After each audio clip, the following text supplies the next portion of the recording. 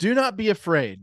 I bring you good news that will cause great joy for all the people. Today, in the town of David, a Savior has been born to you. He is the Messiah, the Lord. Hello, friends. Merry Christmas and welcome to episode 2 of the History Revolution podcast. General George Washington famously crossed the Delaware River on Christmas night, 1776. There is a famous painting depicting the scene. But what led up to that moment and where was he going anyway? Now, before you start this episode, go to thehistoryrevolution.com/Trenton for your free podcast companion worksheet. Let's get started. 1776 had been a long year of fighting for the Continental Army. Morale was certainly at a low point after a string of defeats against the most powerful army in the world. General Washington knew that he needed something big in order to boost morale and increase recruitment and retention. He devised a daring plan to sneak across the Delaware River, attack Hessian soldiers at their winter quarters in Trenton, New Jersey. Okay, so who are the Hessians? I thought the Americans were fighting the British. Hessians were German soldiers that had been hired by the British to supplement their own army. A lot of times they were referred to as mercenaries, but that's a little misleading because they weren't individual soldiers for hire. They were actually complete military units under their own command, and they were basically rented to the British by German princes. There were two things that led to this arrangement being possible. Number one, Great Britain was still dealing with massive debt following the French and Indian War. That debt led to increased taxes on the American colonies, which in part led to the American Revolution in the first place. The debt also forced Great Britain to cut costs and decrease the size of their own army. When war was imminent in the American colonies, Great Britain knew that they would have to supplement their own army with hired guns. Number two, Germany in 1776 is not the country that we know today. Germany was actually made up of several smaller feudal states or principalities that were always constantly fighting each other and other European states. This made the German soldiers a fearsome, experienced fighting force. This constant warring was also very expensive to the German states. Those expenses made the German princes willing to rent their armies to Great Britain. The Hessian soldiers were well respected and feared because of their discipline and experience. Now, in those days, not much fighting usually happened during a war in the winter. The conditions typically didn't allow for it, and most armies would find a good place to hunker down and establish a winter headquarters. British General William Howe, the commander-in-chief of British land forces in the American colonies, chose Trenton, New Jersey for around 1,400 Hessian soldiers to spend the winter. Again, General George Washington knew that his army needed a spark in order to revive the Patriot cause. His plan called for 3 divisions totaling 5,400 men to cross the Delaware River under the cover of darkness, assemble on the other side, march 10 miles into Trenton, and attack the unsuspecting Hessians at daybreak. Seems like a great plan, right? According to Winston Churchill, those who plan do better than those who do not plan, even should they rarely stick to their plan. Well, with that being said, nothing went to plan that night for Washington's army. The plan of attack relied heavily on timing, and the timetable was destroyed from the get-go. The 3 divisions were supposed to meet at their designated crossing points no later than sunset and complete all their crossings by midnight. However, many of the regiments didn't arrive until well after dark. To make things worse, they were hit by a severe winter storm that brought wind, rain, hail, sleet, and snow. This significantly slowed the effort to cross the river. Washington's main force was also delayed by strong river currents and ice in the river. By the time Washington himself crossed the river, they were already more than 3 hours behind schedule. Unfortunately, the other 2 divisions didn't even make it across. The conditions were too strong to overcome. So by this time, Washington is way behind schedule, and over half of his army didn't even make it to the party.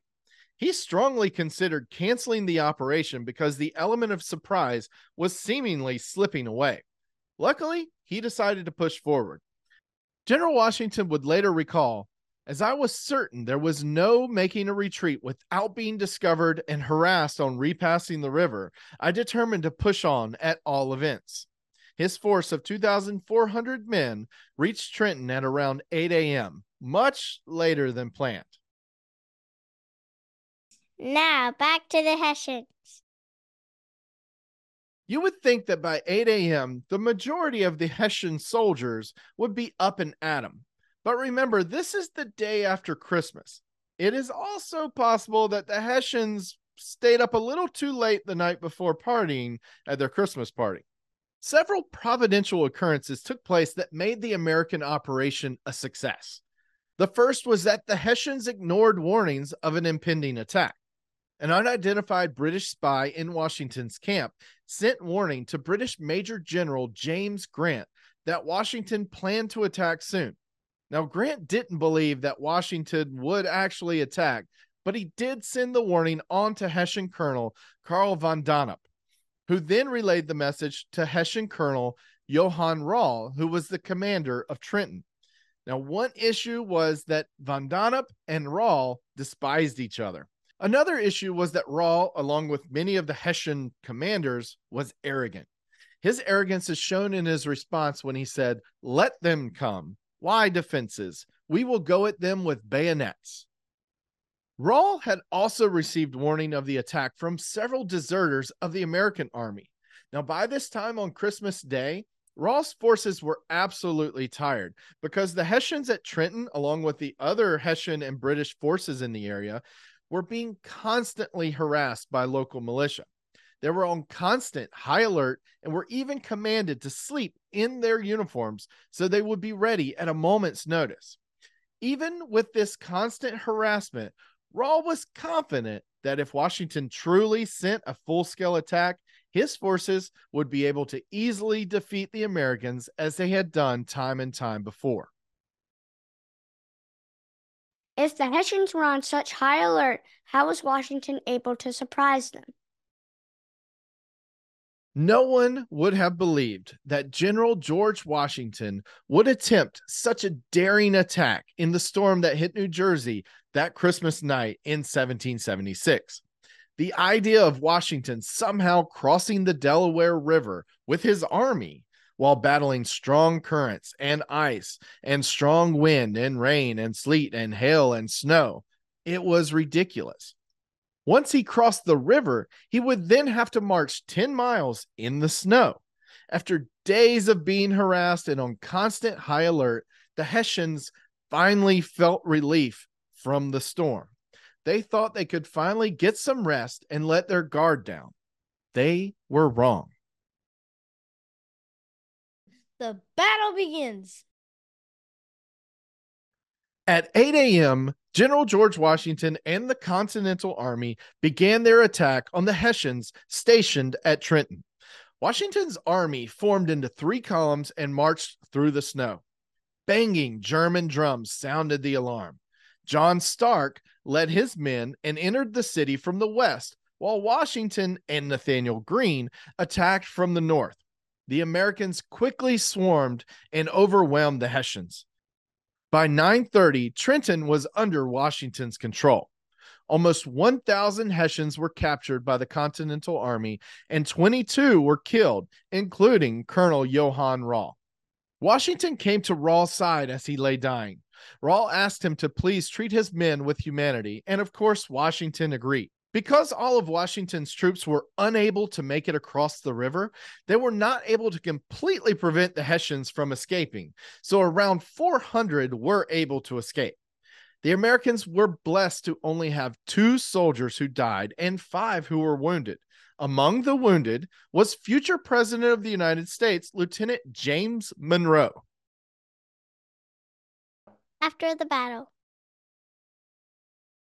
General Washington knew that he would be unable to hold Trenton at this time, since most of his army and much needed artillery was unable to cross the river.